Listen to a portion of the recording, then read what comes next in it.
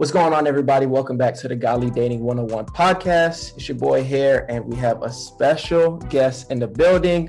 He doesn't want me to call him Pastor Pokluda. He wants to go by JP. So let's give a warm welcome, Pastor JP. Thank you for joining me, man. Well, what's up? Should I call you Pastor Tavares? No, please don't. Tavares is fine. All right. We're going casual. We're going casual today.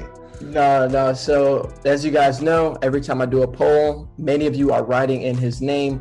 So I had to look him up. I had to listen to some sermons, a couple podcasts. I knew about your podcast in the past. You used to be one of the leaders at Porch, correct? That's right. All right. So that's where I first heard your name. So I checked you out a couple times in the past, and now I see that you're pastoring another church. And if I'm not mistaken, Harris Creek. 2 years ago, we moved from Dallas to Waco, which was just kind of this crazy thing because, man, the Porch had my heart, and I loved that ministry, loved being with young adults, millennials, and Gen Z, and really had spent a decade of my life just studying a generation and advocating for a generation. And, I never really wanted to plant a church, never thought I would lead a church other than Watermark, the one that I was at, and yet really saw a need. And as we prayed as a family, we sensed the Lord saying, hey, I think you can meet this need. And so we journeyed 2 hours south and bought a house and moved into a 145-year-old Baptist church in Waco, Texas. And so that's where we're living the dream now with Chip and Joe, and just, we're going for it. Shiplap and all. Yeah, man. I've been to Texas before, but I haven't been to Waco. I'm just assuming all of Texas is great. So hopefully you're enjoying it. Yeah, I mean, I came to work on a horse, and I just took off my 10-gallon cowboy hat. And that's just how we do in Texas, man, honestly. Yeah, I see that you also wrote a couple books, Welcome to Adulting, and one that we want to talk about today, and it's called Outdated. My copy just came yesterday, unfortunately, so I'm not finished reading, so hopefully you can dive in some more, but I was reading a chapter that I would love to hear you talk about today. But before we talk about that chapter, I want to know, what was your heart behind writing Outdated?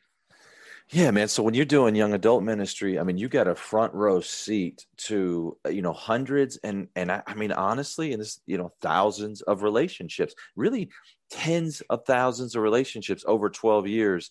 And so I've done dozens of weddings. I mean, I stood up there as bride and groom came together before God and said, till death do us part, I'm going to love you forever. And you may kiss the bride, I now pronounce you husband and wife. I mean, I have said that a few times. And so much of ministry is pattern recognition. I mean, you're just seeing what young adults do that leads to life, that leads to life-giving relationships and healthy marriages. And you're seeing what people do that leads to anxiety and heartbreak and sleepless nights and crying yourself to sleep. And so I just start writing down some of those patterns, Tavares, and I'm like, all right, God, what if this is helpful? Well, then I'm a teacher of the Bible. This book, this collection of 66 books has changed my life radically, changed the way I date. By the way, I'm a dude that did everything wrong. And so Monica and I met as pagans. We dated in the club and did all the things that pagans do. And I mean, when I met her, I had a healthy sex addiction. When I say healthy, I mean unhealthy. Sex addiction, pornography addiction. I mean, all of these things, that's my past. And then Jesus comes into my life and the Holy Spirit begins to clean house. And so then we kind of pull the parking brake on all the intimate physical stuff. And I'm like, we should get married. And so we get married, and the first year's the honeymoon, the second year's the wheels fall off. And so I have my own relationship baggage that I'm dealing with. Meanwhile, I'm watching all of these people go into relationships, and I just see the wisdom that God's word offers. And so I start writing that down and putting verses to situations. And I realize that, man, this stuff is really helpful to people. And at the end of the day, I don't give a rip about selling books.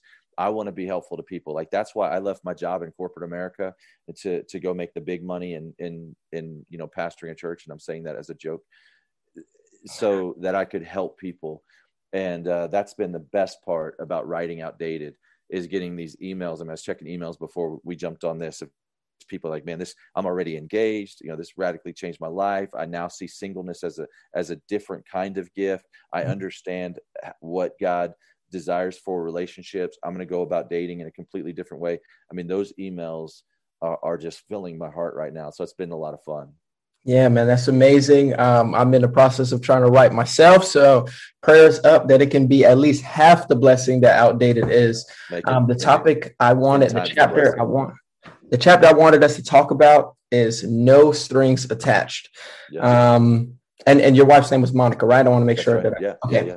Yeah, so I want to start off way before pastoring, newborn Christian when you were younger. One of the things you mentioned in that chapter that really stuck out to me was how you were like a kid who, you're just trying to do things the right way. You mentioned you even had a purity ring at one point, and then as time went on, that purity ring, kind of out the door, having a unhealthy, sexual addiction, you just mentioned things like pornography. So it's just like many of our audience are still younger. They're still early high school. Some of them are actual middle school.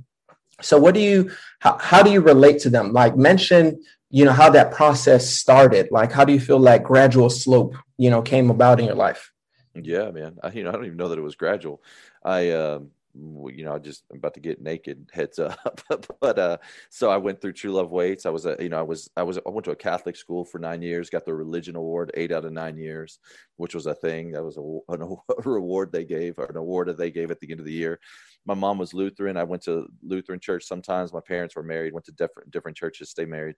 I was involved in this Baptist youth group called Teen Time. We did True Love Waits. I got the ring, the whole deal, made the pledge, and always found identity in girls. Like, man, that just was my thing. Like that was where I went for affirmation, was relationships since the fifth grade. I mean, as long as I can remember, honestly. And I started dating this girl, and I'm not blaming her. I mean, this is my fault, but I mean, she just was more experienced, if you will, than I was. And I mean, one day we're alone and we're hanging out, and one thing led to another, and we had sex. And man, honestly, that night I cried so hard. I remember just sobbing. Like, I was an emotional wreck. All the guilt and the shame and the confusion, and it's like, what, and just like, it was just so weird. And as the enemy does in those moments, it went from like weird to sport so fast. I mean, it was just like, what did I do? And then it was like, all right, now I'm damaged. I'm not a virgin anymore. I don't have these like spiritual trophies. And so now let's just, that was kind of fun. And so maybe I can just like remove the guilt, remove the shame, and like capture the fun and the pleasure, and let's go. And so then, as the guy that found identity in relationships, like that just kind of became my thing. And so as you continue, then you go to college and you have all the freedom that college offers and none of the maturity to go with it. And then you get out of college and you start to make a little bank. And so now you got all of the freedom, a little coin, still none of the maturity. And so it just looked like going to the club, afterwards. I mean, going to the club and trying to take somebody home, and, always having a girlfriend and always having friends with benefits. And that was just the way of life for so long, until I came into a relationship with Jesus. So during this process that you were going through all of that, did you ever leave the church, or were you still there, but just spiritually not there? Yeah, no, when I went to college, I mean, it's pretty textbook. When I went to college, I mean, church wasn't a priority. I wasn't going to class and then getting up and going to church on Sunday. I did Okay. every now and then, like, usually, to like, my God baggage was, I had to pay a penance or somehow try to go to church to get forgiveness, is what I thought. It was whack theology.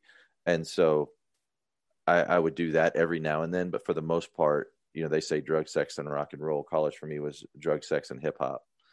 I And was gonna say, yeah, I didn't get a rock and roll memo, but yeah, yeah, yeah. And so that was college, and thereafter, and church just really wasn't a part of my life. And then after college, I was like, yeah, I'll start going. And so I would wake up, hungover, and go to a church, try to find a place that was, we say it was good, like in a sense that I wanted to be entertained and, mhm. get some powerful message that would help fuel me, which is really, like, I'm sure there's a lot of your listeners that feel that way. That's really an immature view of church. Yeah. When we should be looking for a place that we can contribute to and use our gifts and talents at, and serve in. But that's just where I was doing. And I was at a club one Saturday night 18 years ago, and I met this girl that, well, I knew this girl. I knew her from college, and she invited me to a church. And I don't even know if she was a Christian, but we were just like, yeah, I'm gonna go check out this church. Great, pick me up. And I sat in the back row, hungover. I smelled like smoke from the night before. And she exits the story, but I kept going, and I ended up surrendering my life to Jesus. And 5 years later, I was in vocational ministry. Wow. You you really never know how God plays these things out. Facts. But all right, so now the past is out the way. I'm not saying you completely got over anything. It's always a daily struggle to crucify the flesh. I get that. But when we live in this hookup culture, as I'll call it, how do you combat that as a Christian? Because just because you ended up getting saved didn't mean that the hookup culture just automatically stopped for you or for anyone, so how do you combat that? Yeah, I think it depends on what you mean by combat it. If you mean for yourself, or you mean stand against the darkness that is around us. And so I think both of those start with a right biblical worldview of understanding, that God made us male and female, that He invented sex. Like he's as Steve Jobs is to the iPhone, God is to sex. Like He is the CEO of that. He made the parts. He made them function the way they do. He made them create life, which is just this genius, brilliant design that the Father, Son, and Holy Spirit came up with. And so then what we've done as a culture is we've tried to, I really believe theologically, God created sex for two reasons. One, to bond a husband to his wife, and a wife to her husband, and two, to bring forth life, that a man would place his seed inside a woman, and that life would grow inside of her, which is just amazing. We can't take that for granted. And so people will say, yeah, but what about pleasure? He made it for pleasure. No. He made pleasure serve those purposes, because if sex felt like a spinal tap, life would cease to exist. Like we Yeah. probably wouldn't be all about bringing forth life. And the first great commission is found in Genesis 2, where He says, be fruitful and multiply, fill the earth and subdue it. And so God's first plan of making disciples is really making babies and raising those babies to know Him. And so what we've done as a culture, in our hookup culture, is we've tried to capture that pleasure and separate it from what we see as consequences. And the Mm-hmm. consequences are the bonding. Now we call them soul ties, or, where we have a hard time breaking up with somebody. And the consequences are children. And really these are the benefits of sex. Like God made these as the blessings of sex. And yet we see the pleasure as the benefit, and we try to capture it for ourselves. And then you introduce a little bit of our control into that, and that's where we're moving through. Like, all right, let me see how much and how often I can experience the pleasure of intimacy without these side effects. And so I think an awareness, like everything I just said, like allowing us to know that, is step one in combating that. And then really to understand what marriage is, that God has designed us, if we want marriage, because if you want to be single, that's also a high calling in the scripture. First Yeah. Corinthians 7, verse 7, Matthew 19, Jesus elevates single, Holy Spirit through Paul elevates singleness. Singleness is a high calling. It's not JV to marriage. Right. They're both high callings. They're both good. They're both gifts. But if we desire marriage, then marriage becomes the assignment that we're trying to find a partner for. Yeah. And anytime I'm looking for a partner for an assignment, I have to understand the assignment. And so then I think it's renewing our mind around what is marriage, so that we can date in a way that we find a partner for it. So good. So good. Some questions are popping up in my head outside of that, but I'm gonna try to get out the initial things before I hit you with some hot shots. But you're a pastor now, you're a leader now, and obviously you're doing your thing over at the porch. Now you're doing your thing here at Harris Creek. So you've been serving in a leadership role for a good amount of time now. So I know that means you've counseled countless people.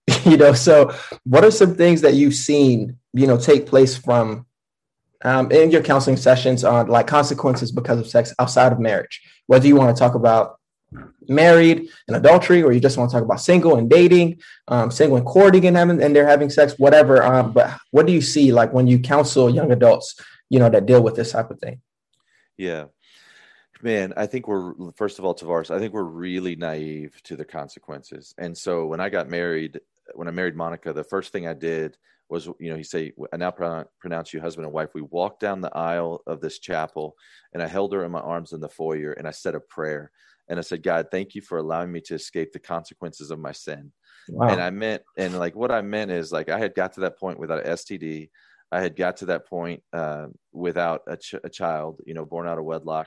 And I had got to that point without some psycho ex-girlfriend wanting to kill us both. And so I thought, man, I escaped the consequences of my sin. And then we get married, and year one's the honeymoon. And then year two, I dealt with the consequences of my sin. That was such a naive prayer, because sin always has consequences, and we can escape those consequences eternally by clinging to Jesus. The cross is his death and resurrection for the forgiveness of our sins, but every sin has a consequence. And so, like, man, I got scars, and the consequences for me were several things. One, I had no idea. I had trained myself systematically for polygamy. See, an addiction to pornography is not an addiction to sex. It's an addiction to variety, and it's an addiction to counterfeit sex. And so when you have multiple partners, you really undo that bonding agent that God created sex for, and you train yourself not to bond. And really, if you've had multiple partners, you'll never be satisfied with just one. And so you go into marriage with discontentment planted inside your marriage. Like, you're already discontent, and really you're on a pathway to more discontentment. And this is why you're seeing the highest divorce rate in the history of history. And really a decreasing marriage rate. We're getting married less. We're getting married later, and marriages aren't lasting because we've tried to. So those are consequences to sex outside of marriage. And then for the individual, it's discontentment. It's also the shame of comparison. People, will wonder, like, gosh, they'll live in their headspace, but my partner, my wife now, or my husband has been with other people. Were they better lovers? What was that like? Does he have those memories? Does she? And so that shame and embarrassment and all those things. Yeah. And so I think you can start living that headspace where you ask those questions like, hey, are they comparing them to me? Are they still thinking about that? With, and that's, like, we use the word sex, and I'm going to be graphic for a minute, because it's like sex is like what dogs do on the side of the road. Like, that's not what God has called us to. The level of intimacy, the mingling of souls that God has called husband and wife to, this level of intimacy where we bring forth life, and we raise children, and we care for one another, and we put each other's desires in front of our own. And so, man, here's like the biggest consequence is some of the listeners that hear me right now, like, they're only ever going to have sex. Like, they'll never experience the intimacy that God desired for us.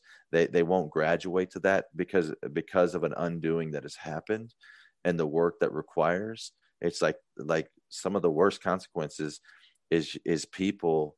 It's kind of like the person that gets addicted to the sugary substitute, and all they do is eat candy, and then they die of diabetes, and they die overweight and unhealthy with clogged arteries.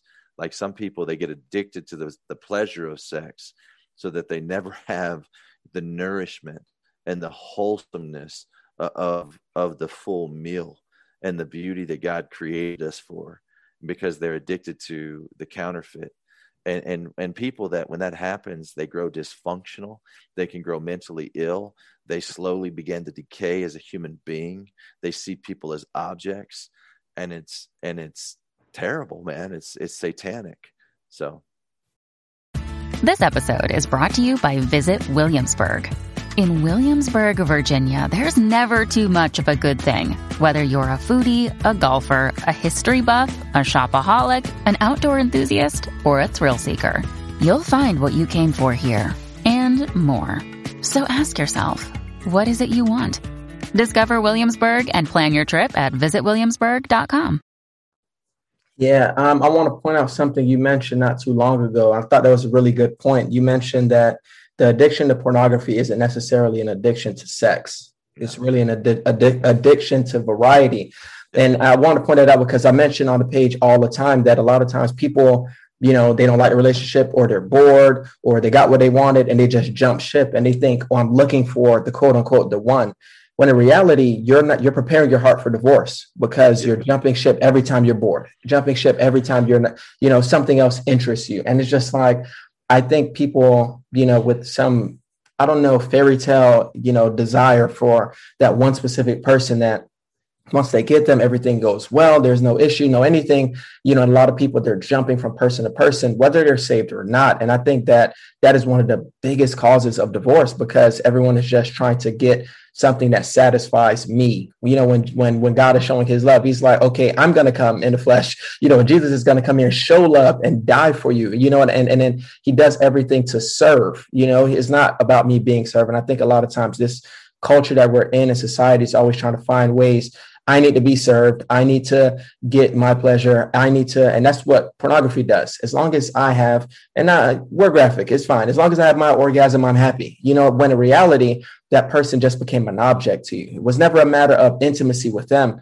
So it's definitely sad. I never really looked at it that way till you just mentioned it, that some people, they'll never experience intimacy. They'll just experience sex. Yeah. And that's sad, but in that case, we briefly spoke on this before, so you don't have to talk too long if you don't want to, but how does a person break free from a soul tie then? Quote unquote, I get that there's no verse that says, hey, you have sex, you have a soul tie. I get that. But, a person who, made a lot of mistakes prior to getting saved and prior to your wife, so how did you, because you mentioned the prayer that you said right after, your I do's, but how did you go about building that intimacy or breaking free from all of those emotions from the past? Because I don't believe that's an instant process. Yeah, let's separate the science and the logic from the emotion and the feeling, and let me address both of them. So when you have sex with somebody, so God says, for this reason, a man will leave his father and mother and be united to his wife, and the two will become one flesh. That's a verse that Jesus references again in Matthew 19. And there's something really profound in there that we just kind of blow past, that two people can become one. Like, how does that happen? And then now you have modern science and psychology say, no. There's this phenomenon called sex glue, that when you experience an orgasm, your brain creates a synapse, which is kind of like a brain muscle that bonds you to your surroundings through your five senses. Now, this is profound, and it can be abused. And there's lots of examples of how it can be abused, but let's just take an adolescent boy who masturbates in the bathtub his entire life. That's his pattern. Well, then as an adult, he gets in water and his body begins to prepare itself for sex, because that's the rhythm that it's used to, because he's bonded his five senses to the water. And people have bond to boots. They bond to all kinds of things. There's case studies around this. This was God's creation to bond us to our spouse, so that as Monica's body changes, as she's 9 months pregnant, as she has 3 children, as she, turns 62 years old, as gravity and elasticity of skin takes its toll, and the sun takes its toll on her, she remains the epitome of attraction to me, because she's my outlet for bonding. Now, the 23-year-old girl in college is still there with just pretty and made up and young. Like, the 80-year-old man is still attracted to the 23-year-old, but if his 80-year-old wife remains his outlet for bonding, that marriage is safeguarded. There's a profound reality in that science. So to the 24-year-olds having sex, they don't realize, man, they're messing with God's creation in their body, like the way that he made them, the biology and the science, and like what's going on there that can't be undone quickly. So if we want to call that soul tie, so be it. Like, that's great. We can call that. In addition, then, and within male and female, this is different, but then you bring in all the emotional attachment as well. Mm-hmm. And the affirmation, the way that we try to fill voids from our upbringing, our families of origin in the midst of relationships. And so there's no quick fix, as you say, outside of a miracle, which God does miracles, but outside of a miracle, there's no quick fix. It looks like, you fix something unhealthy with something healthy. And it starts with repentance. I turn from my sin, and I turn to God through Jesus, acknowledging that Jesus paid the price for my sin, that he covered my sin, that God who sits outside of time, he doesn't hold my sin against me. He says in his letter to the Corinthians that there's no condemnation for those who are in Christ, Romans 8:1, that I have been clean, he says in Isaiah 1:18, purified. And so that's kind of step one, acknowledging the gospel and God's payment. And then beginning to fill my life with healthy activity and healthy relationships. So I always say, change your playmates in your playground. Change who you have fun with and how you have fun. Get involved in a church. Have healthy activity. Do not isolate. When you're ready and not before, begin to pursue a healthy relationship from a romantic perspective. And a lot of prayer. James 5:16 says that there's a prayer that there's a healing that only happens with other people praying for me. Mm-hmm. And so I want, if I'm a girl, I want to be in a small group of other girls who are committed to praying for me consistently. If I'm a guy, in a small group with other guys who are committed to praying for me consistently.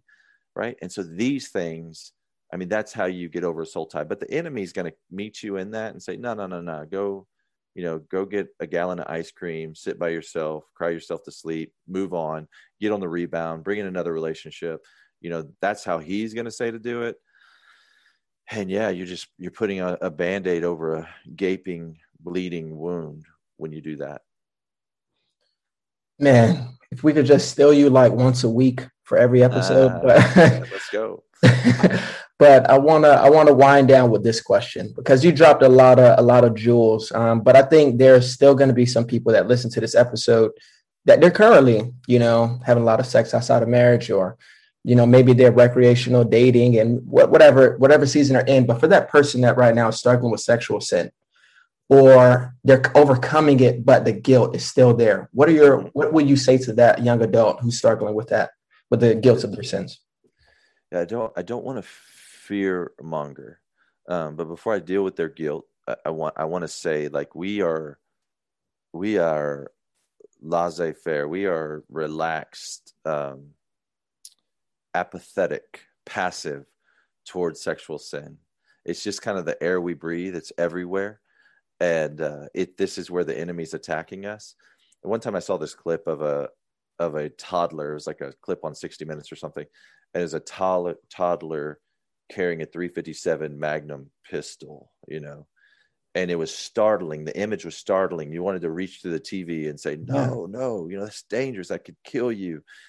And I think that's kind of what's happening with young adults as they experiment with sex. So we're like that toddler carrying a .357. We don't understand how dangerous it truly is. And to separate like the danger and the gravity of what's going on with the shame and guilt, because shame and guilt is what Satan, those are the language. That's the language that he speaks. Yeah. Now, it's not the language that God speaks. God's like, I love you. I'll pay for your sin. What do you want me to do to show you that I love you? You want me to allow my son to die for you? I'll do that for you. I love you that much, and I have prepared a place for you.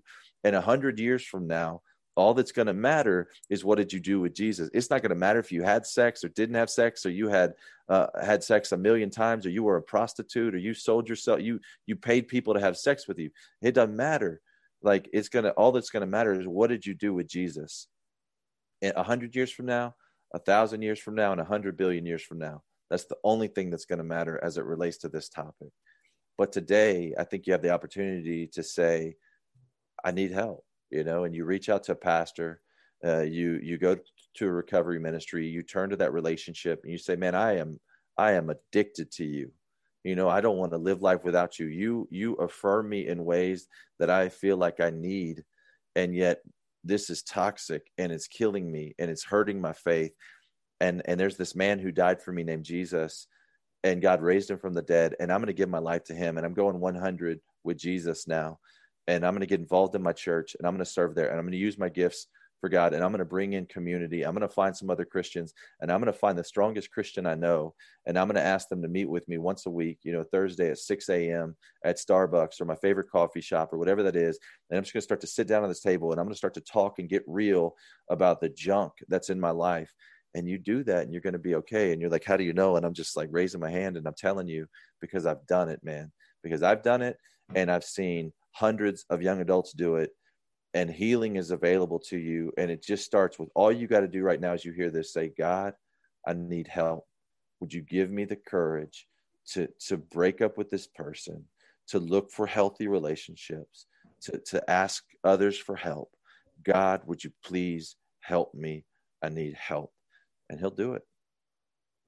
I like the part you just mentioned in regards to diving in and getting involved in your church, because I believe most times when people try to encourage someone who's struggling with sin, like they'll just tell them, how merciful God is and how good God is. And I think that's true. I'm not debating that. But the problem is, I feel as though many of our people, many of our young adults, they feel as though I need to get it together before I can help. I need to get it together before I can serve, but I think about, Peter, whereas he's, Mr. Boisterous. Oh, God, I'll never deny you. Jesus, I'm here with you till the end, and Jesus is like, yeah, but you're going to deny me a couple of times before the rooster crows, so he's like, yeah, I would never do that. And then basically Jesus is like, we'll see. And then he denies him, and, he's crying and he feels so far away from God.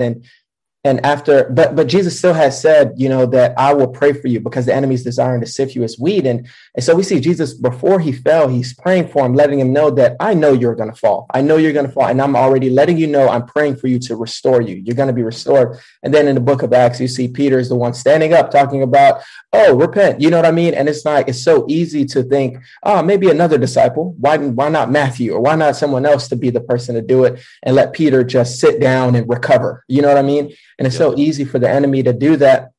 Even if you feel forgiven, he still wants to silence you. He still wants you to feel as though you don't have a calling anymore. Yeah, you may go to heaven, but your ministry is invalid. Everyone is going to judge you, but that's just a lie of the enemy trying to silence God's purpose in your life. Peter's the only one we see walking on water. And why did he walk on water? Because he was willing to get up when everyone else was sitting down. So I think you just made something out that I think will definitely bless someone, because it's so important for us to understand that, yes, God is able to forgive you. Yes, God wants to forgive you, but that doesn't mean he wants to stop using you for his kingdom's glory. So that's definitely a powerful thing that you just mentioned. I pray that whoever is listening to this, do more than just buy the book, but take heed to the words that was being said. I believe that this book can definitely, minister to many of us. I'm married, and the book is ministering to me. I'm up reading it till 12:30 last night, but I think it's definitely a great read, Pastor JP. I'm thankful for you. But before I absolutely end the episode, any last words you want to share, whatever God is laying on your heart, feel free. Yeah.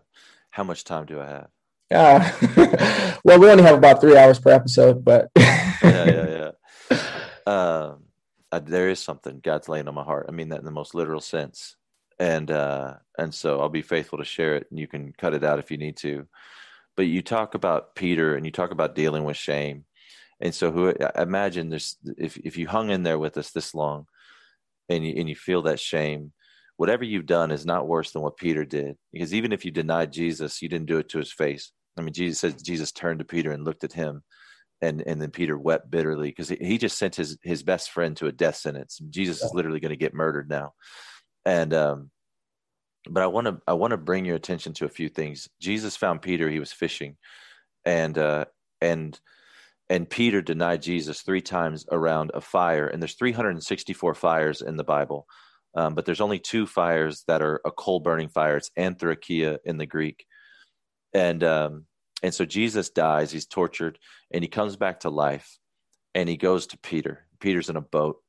And really, Jesus recreates the moment that he found Peter, and he calls him to him, and Peter jumps out of the boat like a golden retriever and swims to him, and then Jesus recreates that fire. It's the only second time you see out of the 364 fires in the Scripture, the second time you see anthrakia is when Jesus brings Peter around that same fire that he'd betrayed him, and he restores him 3 times, and he says, "Peter, do you love me? Feed my sheep. Peter, do you feed my sheep? Do you love me? Feed my sheep." And I'm saying that to your listeners because I'm telling you that God goes to great lengths to restore you back to the purpose that he called you to. Mm-hmm. And I know you've lost your way in sex and pornography and pleasure and relationships, but God has something better for you. And you find that when you forfeit your plans and you turn to him. And so that's what I would ask your listeners to do right now And I believe that he has something great for you. The book is outdated. Subtitle: Find Love That Lasts When Dating Has Changed. And I wrote it to hopefully help people who desire marriage find what they're looking for. God is good, man. Phenomenal. This episode is definitely one of our best. Thankful for you, JP. I will have all of his information in the description box. I want you guys to check out the book. Please read the book. He has a couple podcasts with the church and with the young adult ministry. So you will definitely be edified if you check those out as well. But yeah, man, it's really nothing else to say, but God is good, man. Thank you, JP. Appreciate it. And for everyone else that's listening, we love y'all. See you next Thursday. Peace.